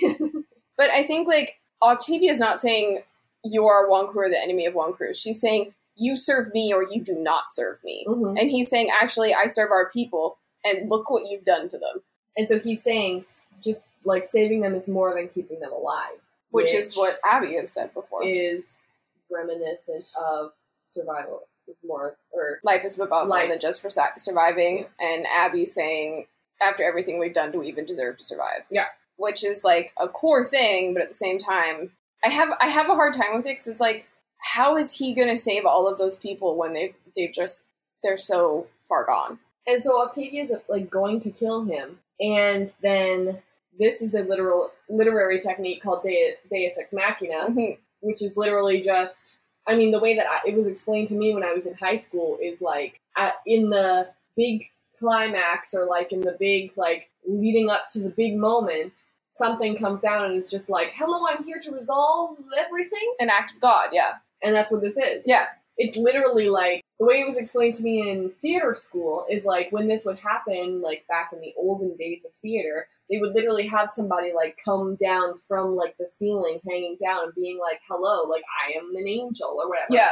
So that's what it really reminded me of them literally, like, opening up the roof and being like, hello, this is light. I am an angel. Here comes Bellamy. It's me, Bellamy. And so they're saying, like, okay, whoa, what's going on? Like, prisoners back to their cells and stuff. And Bellamy comes down from the sky, and they have this hug between the siblings, which we've kind of spoken a little mm-hmm. bit about as well. Clark comes down as well, and they both look around and it's just like, this is one filthy floor. You know, it probably stinks in there. Literally, it definitely stinks down there. It probably just smells like death. Nose blind. Yeah, they've probably gone completely nose blind to how much that room stinks. Ugh. And all of them. Yeah. Like, when was the last time Octavia showered? Her hair's so greasy. There's no excuse to look that gross. Octavia shower watch. Yeah. So now all of this kind of becomes, it kind of goes into the ground storyline. So we're gonna go back to the beginning and talk a little bit about what they're doing above the bunker.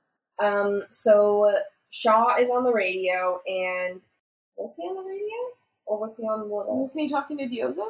He was too, yeah, okay, so I was like, is he on the computer or is he on the radio? Did I put in the wrong electronic? But I did not.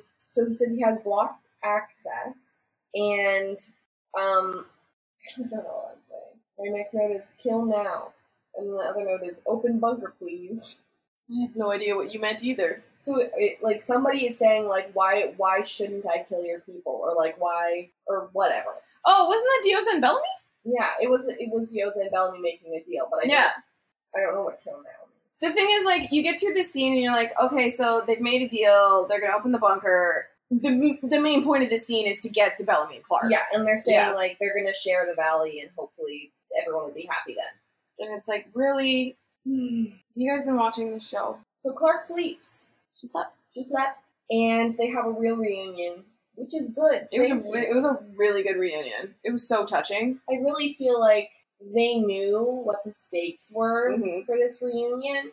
Like, so they did too. Yeah, they did too. And, you know, in the writer's room, they knew it was going to be a huge deal.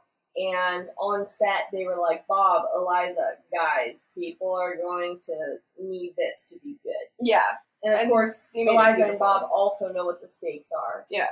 And so, yeah, I think they Yeah, like, I love, like, just the sheer, like, shock on their faces and stuff. Like, Clark just literally cannot believe he's alive. Mm-hmm. And I think that it's so cool because she's basically spent 6 years, like, kind of making these people into legends and into stories, and to have them suddenly come back to life, it's so, I loved it. It was beautiful. I'm so excited for Maddie to meet Octavia. Like, I know it's not the Octavia that she knows, but, like, yeah, that's really cool. Because Maddie's built Octavia up in her head so much. And we've only seen Clark's drawing of Bellamy, of all of Space Crew, but I'm sure she, like, told stories about them. So, like, I'm just imagining Maddie, like, chatting with, like, Monty and everything, talking about... Like, knowing everything about them already? Yeah, and, like, you know, Monty misses being up on the Ark. So, of course, Maddie's saying, what was it like up there? And Monty will sit and tell her all the stories and stuff, you know. And, of course, like, Harper will chime in when he missed a detail. And, I mean, they're probably doing that right now because they're in the woods. Yeah. The only thing I'm really sad about is that Maddie can't meet her grandma. Yeah. Because she went up to space again. Oh. And so, but either way, Maddie's safe and everything, and everyone's alive, except... Yeah, someone forgot to list Harper. Yeah, Harper wasn't listed. I feel, is that just sort of the accidental foreshadowing of the season? This bothers me. Like, I love Harper. Did no one think to... mention Harper? Like, with the amount of people who this script went through, nobody thought, wait, Harper? 1, 2, 3, 4... Is there not another one? I guess not. I don't think this was deliberate. No. I think it was a mistake. Yeah. But it's sad. Yeah. Like, I feel like Chelsea watched the episode and she was like, hey, what about Harper? What about me? I'm also there. Wait, what happened right before she said that? I had an important thought. Maddie is safe, all alive. That's what I wanted to talk about. What? Is, before anything really happens, is Clark's first priority is Maddie okay? Yeah. Like, and that, like, must speak volumes to Bellamy. Mm-hmm. Because Bellamy doesn't know Maddie. Bellamy doesn't even know who Maddie is. But now Clark, that's the first question she asks. So clearly Maddie is more important than all of the people he's been hanging out with, who he thought was the person who was most important to Clark. Yeah, exactly. And also, of course, Murphy goggles, but she says Murphy's name first. She sure does. Aww. And, home now. Oh, they're all home now. Mm-hmm.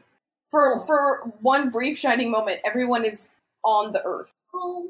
I've heard the word before, but it's never meant much more than just a thing I've never had. So, we get in with, like, the elitist people, and they're saying, McCreary says that this is kind of like negotiating with terrorists, and I think it takes one to know one. And we were talking a lot about this yesterday. Yeah, because it's a pot called the kettle. Yeah. Yeah. Well, that's also what kind of sucks about us watching it together, because then we have conversations within, like, the commercial breaks. Yeah. Like, curses! People would want to hear this. We need to save this for the podcast! But, like, we thought, like, maybe, like, what if none of them knew that Charmaine was actually a terrorist? And then they're saying, like, oh, it's like negotiating with terrorists, and Charmaine's like, oh, weird. But then you pointed out that, like, they said she's the most wanted person ever. She's, like, hugely famous. She's notorious. So I'm sure they all know about it. And although McCreary probably wasn't a part of that group, probably did a completely different thing, obviously was a murderer, but maybe was not a terrorist. Yeah. Then, you know, I don't know, maybe he just forgot. It's been a while. And she called him a mass murderer. Yeah. So, maybe. Sounds like a terrorist to me. He was probably in the army with her. Yeah, how long have they known each other? Yeah, I think they've known each other for a while, and I also think that, you know, they probably didn't consider themselves terrorists. Mm-hmm. You know what I mean? Mm-hmm. Like, they could probably consider themselves freedom fighters. Yeah. And so they're saying, hey, let's go up there, and how long would it take Raven to kill all their people? About 3 minutes, if she's taken down all the firewalls and stuff already. And then McCreary's talking about how he doesn't trust anybody.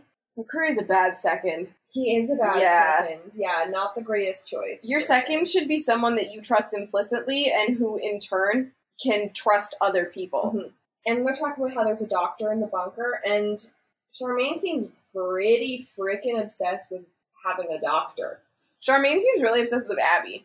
Can you relate? I can absolutely relate. Yeah. That's my whole life. Yeah. So, I mean, that's, like, a question. What do they need a doctor for? What is it for?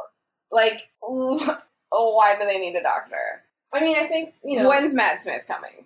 At this point, David Tennant is my doctor, but... okay. But... Matt Smith is my doctor. Thanks so much. Okay. Please, tweet us. Who's your doctor? You know what? Capaldi was a good doctor, though. I think this is a question for later. I think that there's not really any point to speculating at this point of what she needs a doctor for. Yeah, because, like, the only thing we've seen is, like, that weird stomach snaky thing, and I don't think that's what they want Abby for. I think it has something to do with whatever happened to Allegius 3. Yeah. And, I mean, Abby cracked Nightblood last season, so... But it really sounds like they're on borrowed time, because she mentioned something about a cure.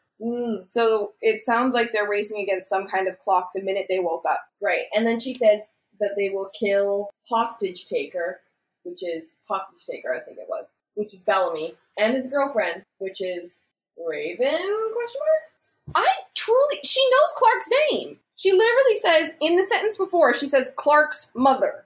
Mm-hmm. If she meant Clark, she would have just said Bellamy and his girlfriend Clark, or Bellamy and Clark.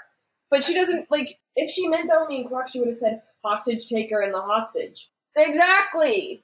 Or Hostage Taker and, like, you know... Neck shot girl. She could have had, like, 500 different nicknames for Clark. Mm-hmm. And, like, I'm not trying to take away from, like, people assuming that it's about Clark. Yeah. But I truly, the minute I heard it, I was like, oh, Raven. Because, like, that's his little, like, bird in the sky. And those are the people who are being the most annoying to her right now. Exactly. Because she's the one who has them by the balls. Yeah. So I truly think that it was Raven. I don't know. Whatever. That's what I understood. So once Charmaine and McCreary get down into the bunker, they're also being like, guys. Like, what, like, was this the best move to open this bunker? Yeah, they were like, oh, you know what? This was a mistake. Yeah, this wasn't worth it at all. A lot of them are armed, and Clark's like, cool, big question, where is my mom? Which is the question that many of people have. Yes. And then this is like, hey, this is Octavia. And Charmaine's like, cool, nice to meet you. And she's like, oh, you're a colonel? And she's like, yeah, I used to be. Hey, cool makeup. Where did you get it? Claire's? And Octavia's like, actually, this is Sephora, you mega... And Charmaine's like, actually, I exclusively shop at Chanel, so I wouldn't know. Yeah. So, the blood of my enemies is not my war paint. Mm. It also looks like you missed your lips there. Do you know where those are? She's like, you know, when, in the time that I come from, we have something called Instagram. You could probably get some cool tips from that, I guess. Mm-hmm.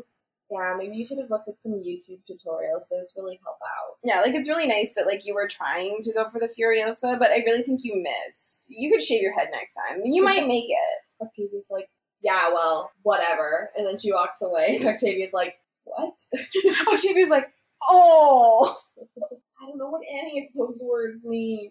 Charmaine knows what Sephora is, which is my favorite thing in the whole world. She absolutely does. Canonically, she knows what Sephora is. Yeah. Like, she knows all the stores we go to. Mm-hmm. She's, like, been in a Walmart. She's like, is that Ruby Woo on your forehead? And Octavia's like, what's that? And Charmaine's like, wow. Wow. Like, actually, genuinely, she has been in a Walmart. Like, she drank Starbucks at one point. Probably. That weirds me out. She definitely used to shop on Amazon. Yeah. She, like, was alive when the internet was a thing. Mm-hmm. Okay. So, then they're saying, okay, so they're going to bring 2 people up at a time, which is weird, because it seems like only one person at a time is going up. Yeah. Well, no, because Kane and Abby came up, like, right at the same time, yeah. And so she's like, okay, so how many people am I saving here? Just so she can, like, so I can hold it over your head like her? And Bellamy's like, yeah, 1,200, because he assumes that Octavia kept everyone alive. Nobody has died and nobody has had a kid, okay? Bellamy, what do you think the blood is on the floor, bud? It's not a decor choice. And Octavia's like, no, 814. Because I love that she, like, you know, does a census every day or whatever. Mm-hmm. She probably does. Yeah. And so then they're talking about how Raven is really good at her job, and she, like, puts the Raven symbol up as, like, a firewall type of thing. I love that it's the same thing from, like, the season 3 finale. Mm-hmm. She, like, coded herself her own little, like, calling card. Yeah. It's like, what's up? It's a bird. Do you get it? Do you get it? Do you get it? And Zeke's like, yep, cute. Mm-hmm. I'm like, you have a crush on an idea. You don't even know her yet. So Abby is taking her pills again, and Clark and Abby have their reunion. And Abby's like, for you. are you real? The floor is yours. Oh my god, Abby thinks she's so high right now. Yeah. Like, I think that's, like, one of the cool things is, like, Paige kind of does, like, that out of focus. Like, yeah. Paige is so good in this episode, but I think we really just need to talk about how good Paige Turco is in this episode. Holy crap, can that woman act? Well, like, also, like, I bet she, like, felt the whole earthquake, like, thing falling from the sky, and she's like, whoa, took one too many today. Oh my god. Stop. The thing that I really, like, I was kind of bummed about this reunion, to be honest. It felt really rushed. I was kind of, like, waiting for the Griffin reunion, and then I was kind of like, hi, I'm here. Let's get you out of here. Okay. Yeah. But I do like that it kind of shows the subtle shift in priorities for both Clark and for Abby, where they very much are like mother and daughter, but Clark is like, okay, so we're going to get you out of here, and I'm going to go get Maddie. And Abby's like, okay, so we're going to get out of here, and I need to go get Kane. Okay, yeah. Yeah. So it's like, hello, this is a great reunion, but both of our reunions are about other people. Yeah. Which, I mean, to me, and I mean, we can definitely talk about this when they say goodbye, but is kind of realistic as you know, kids age. Mm-hmm. But we'll talk more about that in like 5 minutes. Okay. She while I was talking, so what she does is she checks out while I'm talking about Abby or Cabby, and she will play her Hogwarts game, which I am just learning, but that's fine because sometimes when she's talking, when we're like podcasting, I will fully be on my phone like playing Homescapes. That's fair. Hashtag not spons. I mean, mine is just like, it said my energy was full and I didn't want to waste any time. Yeah.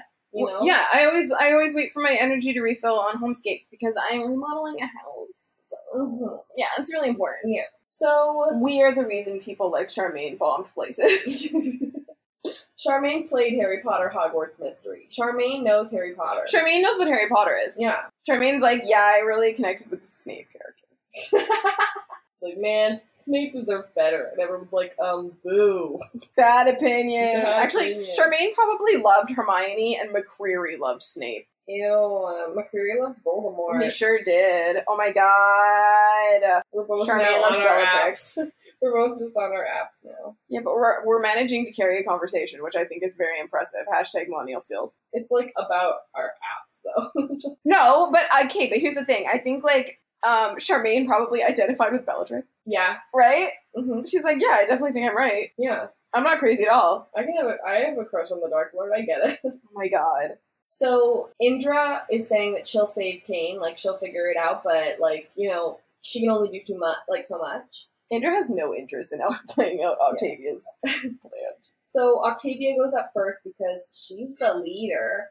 And, you know, they talk about how from the ashes we will rise, and they make this, like, weird chant. They, like, chant her up. She's, like, a god to them. They're not chanting anybody else up except for her. I'm not feeling that. And, like, even Jackson and Miller are doing this. Like, where's my everyman in, like, you know, we see Miller in, like, a quick sec where he comes up and, like, has a chat with Bellamy, and I'm like, this is the Miller I know. Mm-hmm. So, like, what happened? Like, your everyman is Kane and Abby now. yeah. Yeah. I'm sorry, but they are. I'm just so confused because whenever, like, we see Miller and he's like, hey, I'm Miller. And I'm like, okay, but there must be something inherently different about you because we've seen you on Octavia's right side. Yeah. She just did the L and the finger L's to see which one was right and left. Because I meant, like, right-hand man, you know? But, like, was he actually standing on her right? He was. He was on her left. But... And then, you know, something is clearly very different with him in his brain. But two things can be true, because it could be that they believed in Octavia's idea of justice, which is more fair than anything they ever got on the Ark. Mm-hmm. And it could be that they believed in that, and then they've kind of just, like, none of them have been able to snap out of it. And, you know, I want to believe that Jackson doing this weird chant stuff, like, we see him being like, where's Abby? You know, so that makes me think that, like, he's still who he is. Mm-hmm. But then he does this chant thing, so I'm like, how many of the people in this room are doing the chant thing just because everybody else is doing the chant thing? I think that's the whole point. Yeah. Is, like... Because you don't want to be different in a society like this. Exactly. Octavia has encouraged everyone to be one crew. Mm-hmm. So if you stand out, then you're an outlier. Right. And people don't want that. Mm-hmm. And I guess it's like, you know, even their wardrobes reflect that. Like, look at the change in wardrobe of everyone. Well, she even could make, like, not doing the chants, not showing up for the whatever, not praying. That's against the law. Yeah. And, you know, over 6 years, you could slowly be convinced of those things and think that that's true. Or you could think that it's bull, but if you say anything, you get thrown in the pit. And, like, they talk about praying. It's like, what are you praying to? I think that's Gaia. I think that's Gaia introducing the religious aspect into it, which is kind of, like, unfair to a lot of people because, like, Grounder culture already had sort of, like, religious overtones, especially with, like, Heda Mm-hmm. and things like that, right? So, but the thing is, I don't think any of these people have lost their minds. Mm-hmm. I don't think any of them are nuts. I don't think any of them are the people that they're not. I think they're all what they had to be to survive. But I don't think any of them are inherently different. Right. Octavia has always been someone who is hell-bent on revenge. Mm-hmm. I'm so dumb. What does hand thing mean? Like, McCreary's like, what? And Octavia gets up there. Hand thing! Oh, hand thing! You were talking about how she, like, holds her hand up? Mm-hmm. And that's, like... Oh, yeah. When she gets up, she lifts her hand up to the sun and, like, kind of, like, looks through her fingers, which is exactly... The Kane and Octavia parallels are crazy. Mm-hmm. It's exactly how Kane emerged from the ship when he and everyone else crashed at the end of season 1. Like, the parallels between those two could not be more obvious. So then we have the Millamy reunion. And Yay! And Bellamy chill. And then he notices that Miller has a gun with him. And he's like, listen, the plan was no weapons. And Octavia's like, cool. That wasn't my plan. Whatever. I love that moment for her. Because it's Like- like, she doesn't have to go along with everything Bellamy says. He's been gone for 6 years. She's like, literally, that was the plan that you, like, that was the deal you made. Yeah. She's What, like, you just thought I'd go along with it? Yeah. Which is, like, not boding well for Bellamy being like, hey, did you know I'm with Echo now? oh, yeah, those two are headed for some bad stuff, Yeah. aren't they? So, Bellamy and Octavia go into this, like, really pretty room. I like it. And I'm like, how did this survive? Like, I'm glad Don't worry it about did, it. but, like, how? Don't worry about it. And so, like, literally, he, like, turns around and is just like, so, sup? Like, what's up? What's going on here? What's happening with you, It's buddy? been a bit. What's new? And I love how he immediately was like, feels like you've read that book too many times, right? Yo, he read her immediately. Yeah. Like, he read her to really did. filth. Yeah. And so she's like, listen, I've changed, you've changed, everybody's changed, whatever. So anyway, I don't trust those guys. And he's like, cool. Cool, total casual topic change. Cool. Totally, Yeah. like, very cool. We're gonna subject revisit change. the murder pit later, though. Yeah. You have not made me forget about it. You were about to murder Marcus Kane. Speaking of, Kane is with Abby and is coming up from the thing. He's still handcuffed, though. And he and Abby are the last ones to go out there. Ah! Go ahead and talk about it. So the quote that Jason Rothenberg, who is the creator and the showrunner, tweeted was a Kurt Vonnegut quote, which, you know, summed up is basically the one thing left in Pandora's box when all the evils had been released was hope, and then it flew away. So the last thing that you see coming out of Pandora's box / the bunker is Cain and Abby. And, like, Abby especially. And, like, the hope theme with Abby is, like, a huge thing. Like, from the pilot, she's been an incredibly hopeful character. So now you have this hopeful character at, like, the absolute bottom. And then you have her emerge into the sunshine and feel the sun on her face for 6 years. And she's the last thing that comes out of the box of evils. And then that quote ends with, and then hope flew away. And she and Cain literally fly away on a spaceship. Let me also point out that I feel the sun on my face is one of the first quotes of the entire series. Exactly! Not sure if that's relevant, but that's I liked it. Clark and Cain hug. That was good stuff. He's like, I missed you, my daughter. My daughter. Yeah. And so Indra's like, okay, wait till night, here's the key, and don't tell anybody it was me. She's like, That's here's, a poem I wrote. I'm like some casual, you know what? Here's the thing. I don't know if Indra ever would have done this for Lexa. Because that's why I like Indra's development here. Because she doesn't blindly loyal because of who's in charge. She has, like, her own moral compass that she's willing to listen to. And rebellion is such a huge theme. Like, it's such a huge, I want to say trope, but, like, it's a thing that's very important. And we almost always relate to the people who are rebelling. Yeah. I mean, think about season 3. Like, Cain's whole rebellion against Pike's rule was, like, Cain's huge hero arc. Charmaine is, like, very clearly just watching this happen, though, because she's obsessed with Abby, which we get. Oh, my next note. Abby obsessed much? Question mark. Why would you say something like that to me? Yeah, sorry. Why are you accusing me of things? I think that's mean. I think you're the worst, and I'm leaving. We're talking about how Raven is way too good for this.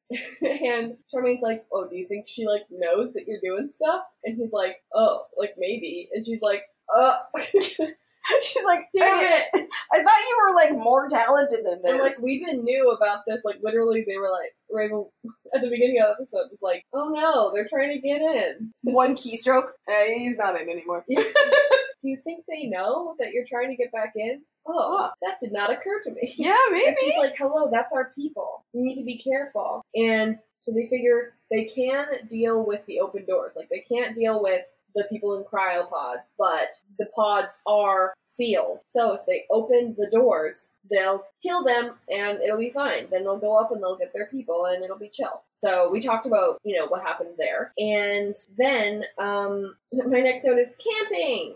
So everyone's just camping and they have fires and everything. Yeah, they're like, you know what we should do? Hang out in these abandoned ruins for aesthetic. This feels like the beginning of season 1, though, when they had, like, a bunch of people, and it was just like, camp out, fam. Whatever. Woo, party!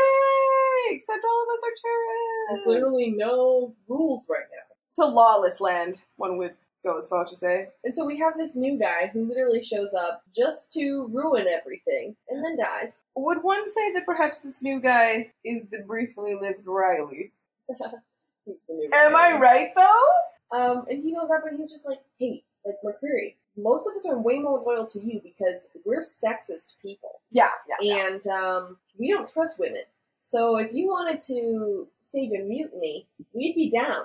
And Mercury's like, not yet. He's like, you're right, but, give it a little bit. I'm also very sexist, so I agree, but not quite yet. Yeah. The timing is wrong. And so he's like, don't be stupid. And Charmaine says, my doctor. She uses my doctor. So clearly there's something wrong with her that she genuinely needs a doctor for her, or else she wouldn't be so worried about it. If it was just like, oh, we need a doctor, just like in general, like, here's my list of people we need. Doctor, farmer, engineer, like all these things that Clark thought of for the list. Yeah. It's like, this is the specific thing I need. Why?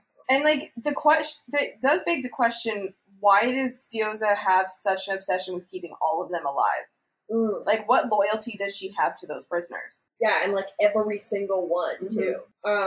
And so they take off Cain's cuffs, and they're going to run away. And they're going to run away together. So I think Clark is the one who's being like, I'll just, like, find a way to reason with Octavia. And Abby's like, yeah, freaking right. Good luck with that, bud. Yeah. I think Abby has completely given up on Octavia. She's like, yeah, no, that's not going to work. I love how Abby has known this Octavia for 6 years. Yeah. And, like, knows for a fact But, like, Echo, who doesn't even know that Octavia has happened, is just like, bro. Yeah. Like, somehow Abby and Echo both have the exact same opinion of Octavia, and they're both right. So then there's an explosion, and I guess they ruined this fountain. Has this fountain been relevant before? No. Okay. And so, yeah, there's just, like, threatening is happening. Mm-hmm. And Bellamy's like, hey, I can do a thing. I'm the team dad here. And Charmaine's like, do the thing. I don't give a crap. And Bellamy's like, fine, I'm here to do the thing. Raven, what's up? She left me on red. Yikes, not answering. So then we have the dude. Bad dude. Yeah, the dude who's just, like, the worst. And Abby surrenders and says, like, yeah, it's me, like, we'll go. And she's like, we? And she's like, yes, me and my husband. Yeah, that's gonna be a problem. And Charmaine is like, I thought maybe, like, we could get married. Yeah. I need a doctor, so I don't get it. She's married to a friend of mine. He's married to a friend of mine. I, like, super love this, though. Because, like, Kate and Abby had, like, a 5-minute conversation where they were like, we could run, or we could go fix this problem. And they were gonna run, and then this big old explosion happened, and she's like, yeah, if I'm going, you're going. Like, I feel like Kane didn't get any, like, say. He had no say in that. Like, they were literally, like, hiding behind a pole, and, like, Abby was like, ding. Yep. Gotcha. Abby's like, okay, there's our way out. So and Kane's like, no, and she's like, yes. Happy wife, happy life. So Octavia's like, yeah, whatever, traitor. Oh my god, get wrecked, Octavia. Abby's like, okay, bye. I understand and empathize with everything that happened to Octavia, but this line makes me want to just, because it's like traitor, and I'm like, really? He was trying to save your soul, and you're gonna be like that? You don't deserve him. And Charmaine says that she sees where Clark gets it. Yay! My new favorite kink in the whole world is people recognizing Abby's narrative importance and brilliance. It hasn't happened since season 1. I feel good about it. Good. Yeah. And so she's like, yeah, we're taking the valley, so if that sucks for you, bye! I don't care. And they're like, we're just gonna keep your 2 buds up in space as hostages, so that'll be fun. Yeah. I'm looking forward to it. Now we got 4 main characters. What are you guys gonna do? You only got, like, 2. So then the, like, stupid guy shoots Octavia even though he was told not to. And some dude, I think, sacrifices himself and literally jumps in front of this, like, sonic boom for Octavia. Yo, the zealousness of their devotion to her is insane. Can't relate. I can relate because I would throw myself in front of a cannon for Abby Griffin. Can't relate. You're a Slytherin, you can't relate. No, I could never relate. Have you tried being gayer? You know what? I have tried. Yeah. It's not working, though. You know what? Just keep trying. You'll get there. It's fluid. I'm working on it. It's something I'm working on. It's fluid, Barbara! And so Indra saves Octavia because Indra has to put up the illusion that she cares about Octavia. I think Indra does care about Octavia. I think Indra wants to save her soul just as much as Kane does. Except that Indra is doing it in a more subtle way. Right. So they want to fly away, and she's like, okay, we've got 2 missiles, so one into the bunker, one into the crowd, okay, bye. And Abby's like, yeah, literally what? Like, my family is down there? Literally? My one family? Oh, this is what I wanted to talk about earlier. Is when they drag Kane and Abby away, like, Abby makes this decision like that, right? She's only just reunited with Clark. Season 1 Abby, even with Jake, wouldn't make this decision. But they've been apart for 6 years. Abby's, like, grown outside of her relationship with Clark, and she knows that Clark is okay, and her priority, it's safe to make Kane her priority. Like, it's safe to make her significant other her priority, which is something that I think a lot of parents experience as their kids get older, is they're allowed to rebalance their personal lives with being parents so that they can put just as much focus on their marriages and all of those relationships as they can with their kids. And if your kids are settled, it's even that much easier to do it. So that's what I really liked about this moment where, like, Abby was like, you're fine. I'm going to go deal with this immediate problem, which is that Octavia wants to kill, like, the man that I love. And so I just think that's really cool, and it's, like, a really mature, like, thing for the show to do. It's not that Abby doesn't love Clark, it's that, like, Abby has a different priority now. And now Clark is where Abby was, which is do anything and kill anyone. Number 1 priority is Maddie. And Abby gets up there and she's like, hi, do you guys have any of this specific drug? Stop it! Yeah, but probably. I feel like Dios is gonna, like, look at the drugs in Kane and be like, you fool, you've given me 2 weaknesses and I only needed 1. Yeah. And so Zeke is like, bro, like, those missiles are supposed to be for, like, rocks and stuff. And she's like, cool. Well, if it's supposed to blow up rocks, it will probably also blow up people pretty well. So let's go ahead and do what I told you to do. Like, what weapons did he think they were using before? What did he think the boom boom gun was for? I am the boom boom gun. Okay, the sonic gun. Petition to rename it to the boom boom gun. Gia Gun is also raising her hand. My name is Gia Gun. I don't jump guns. I am the boom boom gun. Oh, is that it? Yes! That was a high five. That was a high five that we actually didn't connect on. That was terrible. I am the boom boom boom gun. Okay, and so he's like, literally there are like 1,500 people left in the world. Like, it's probably not great to, like, keep killing people. Like, are we not supposed to, like, populate the world or something? Because Zeke is like, I have someone in mind. But also, aren't they, like, kind of killing a lot? Like, I guess it's none of their people down there, right? Like, I wonder if that's why Charmaine is so worried about killing every single one person, because in her group, because she wants the next generation to be mainly her people. Yeah. But also, murderers will raise not great children? Question mark? I don't know. I think it depends on the person. Yeah. I don't know. I'm, like, hesitant to agree because, I mean, in the whole show, you can kind of see, you know, people like Murphy develop out of becoming, like, being murderers and into people who would recognize Raven's value and try to ease her burdens. I mean, I guess my only thing about that is just that, like, Murphy was also surrounded by good people. Yeah, whereas these are, like, a bunch of super duper murderers and stuff. So, I don't know. But, McCreary's, like, gonna kill Shaw, and he's like, literally, I'm flying the ship, so... McCreary's an idiot. McCreary's stupid. He's not a good... Like, McCreary's a great villain because he'll just kill anyone. Mm-hmm. He doesn't give a crap. Mm-hmm. He's a mustache-twirling villain. It's kind of refreshing. It's, like... It's also really stressful because you're like, anybody could die because this man will kill whoever. Yeah. Whoever. And it's not like he listens to anyone. He doesn't listen to Dioza. Mm-hmm. So... Shaw is saying, like, just so you know, this is a freaking mistake. Yeah. This is bad. But either way, the missiles won't launch. And so she's like, oh, is it Raven's fault? And he's like, yeah, probably. Like, everything's her fault at this point. She's like, well, let's go get her and make her change it. Whatever. And then... Back to space! McCreary kills the dude, and he's like, whatever. It was a great moment, to be honest. There are 283 more up there. Yeah. You can pick another guy to be the guy who holds the boom boom gun. I feel like Dioza, her motivation might be that she just wants people to rule. Because, and she wants people to be loyal to her. Because, like... Oh, I see. You mean she wants people to rule under her. Yeah. Okay. I thought you were being like, people rule! Woo! Yeah, I think she thinks the opposite of that. Yeah. I think she's like, people suck. Mm-hmm. Octavia blames Bellamy, and they're going to start a war. My other thing is that, like, Miller literally calls her Blood Reina, but we've already talked a little bit about that. But yeah, she's like, here, and now we're at the beginning of a war, and our opponents just left on that spaceship, so I'm not sure how that's gonna go, but... How are we gonna fight a war when they're in space? Yeah. But also, Kane and Abby are going back to space. Feels good, feels organic. Now it's time for our segments. My first segment is the post-apocalyptic Sasquatch, which is also our favorite line award. Mine goes to Murphy for... Nice to meet you. We're not bad people. This has got to be the first time Murphy's ever said that phrase. I am not a bad guy. Oh, nice to meet you. Oh, yeah. All of those words in that order and out of that order. Imagine Murphy saying nice. Yeah. And mine goes to Zeke for... She even had time to flip me the bird. His name's Zeke. Yeah. And my other segment is the most valuable protagonist award. So this week's MVP goes to Indra. Good.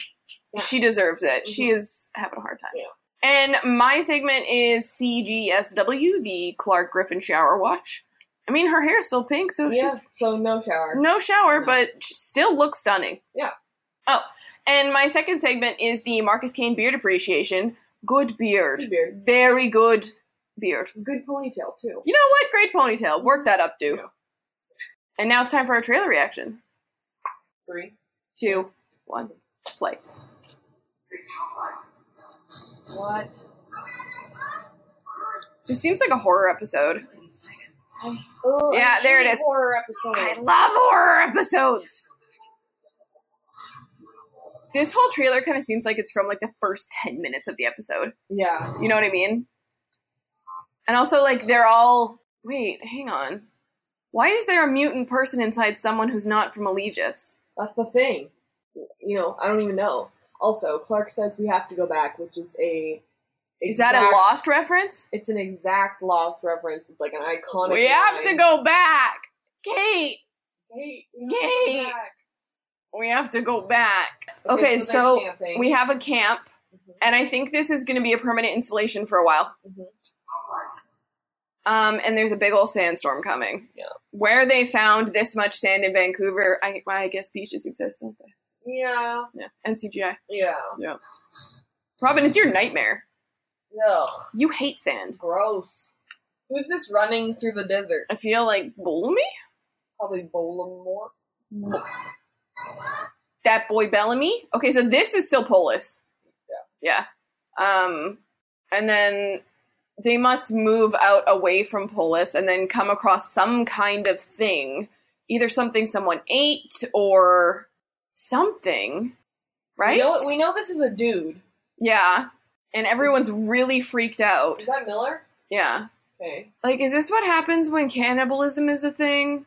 This is like lightning going on right now? Yeah, this is... it's Bellamy protecting Clark from something. Okay.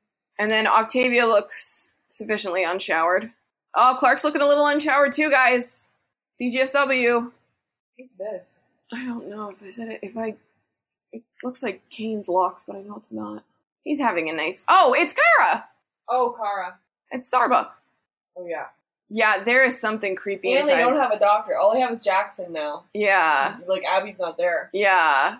Okay, well, Yankees. That's gonna suck. But also, that tent city didn't look enough for that many people. No. 800 people. Yeah.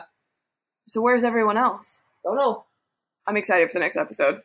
Me too. Okay. So thank you so much for listening to this episode. Our music is Terminal by Good News Tunes. And if you are so inclined, we would love it if you would send us and write us a review on iTunes. We like reading them, and it's good for the podcast. And it makes us happy. It's good for my soul. Yeah. Yeah. And to inspire you, we would like to read you a review we have gotten. We haven't quite gotten any reviews on our The 100 podcast yet, so if this one is your favorite, go ahead and send one of those. But to inspire you, we will read you a review that we just recently got on our Riverdale podcast. Mm-hmm. This podcast used to be my second favorite Riverdale podcast, only because I found it late in the game, but now it is my number one absolute favorite. So sweet. What sets this podcast apart from others is the clear love of the show, the attention to detail, and the accurate facts. I could listen to you guys talk all day long. I'm seriously considering watching The 100 or Lost just so I can listen to more podcasts. You should watch both those shows. Yes, first of all, watch both those shows because they're both great. And, anyway, our Riverdale podcast is available for you to listen to. But yeah, we would love it if you guys would write us a review and we will read them out on the show because we love them. And it genuinely is like, for me, it's really validating because, you know, I have low self-esteem, so I think I'm a very annoying person. Let us know what we're doing right so that we can keep doing it. Yeah, because, like, it just, like, for me, it's like, oh, people actually do like what we have to say. Mm-hmm. That's really important to me. Yeah. If you're a fan of Riverdale, you should go check that pod out. And if you're a fan of Lost, Robin, do you enjoy that show?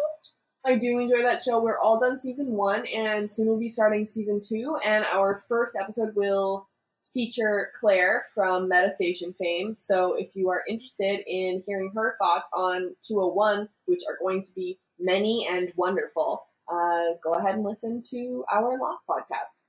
I love that you think that most of that conversation isn't going to revolve around shirtless Henry and Cusick. Yeah, also if you like Henry and Cusick, he's on the show. Yeah, I enjoy him a normal amount. Mm-hmm. You can follow at the AFICTIONADOS on Twitter, Facebook, Tumblr, Instagram, Redbubble, YouTube. I mean, all over the place. We've been posting to our Instagram since we've been together here, and but mostly Twitter. You know, that's our favorite place to be. I'm really tired. Me too. Our Patreon is patreon.com/theafictionados, as we mentioned earlier. It's expensive to run these, and we really appreciate any donations that you have to spare, because it's expensive. I just really love the way you say that. I don't know why. It is. It's cute. It is expensive. It's expensive as hell to run 3 podcasts, and we want to do more. Yeah. Yeah. Our short list is Orphan Black, Stranger Things, and Battlestar Galactica. Yeah. So, Or, like, any other let us know. current upcoming shows. You know? What's good? What's new? What's happening? Yeah, we took a shot on Riverdale. We did take a shot on Riverdale. We kind of, like, we looked at it and we were like, that show looks interesting. I like Archie comics. Let's do a podcast about it. You know 2 what? seasons later. 2 seasons later, coming up on 3.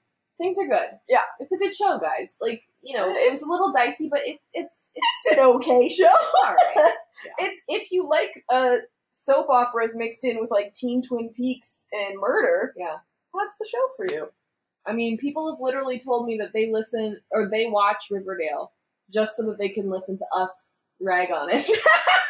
It's what it deserves. Yeah. You can follow me personally at Robin E. Jeffrey, that's ROBYN, EJEFFREY, pretty much everywhere. And I also run at The 100 Script. And, we go through every line of The 100. We are currently almost starting Nevermore in season 3, Cool, so 3. definitely go check that out. And you can follow me on Twitter at Britannia, which is BRITTANIA with an underscore at the end. And, like, my Instagram is BrittersRay. I don't know. Someone has all of the handles that I want. Yeah. I didn't unify them early. That you were strong to that brand game. And the next episode is next week, 5:05, Shifting Sands. And I figure we'll probably have special guest Sam Casey's from Telltale TV because she will be here on Saturday. Yeah, she'll just be around, so, like, why not? Yeah, she's going to kick around. We'll talk about Kate and Abby because they are, I think, if not the A story, the B story of 5:05. Why do you think it's called that? Shifting Sands? Yeah. I think because there's a lot of sand. Like the sands in the hourglass, so are the days of our lives. That's what it reminded me of. I think Shifting Sands is like shifting allegiances. Yeah. And the whole footing of the understood dynamics that everyone has. Okay, dope. But also sand. Mm-hmm. Sand. Okay, love you. Bye. Bye.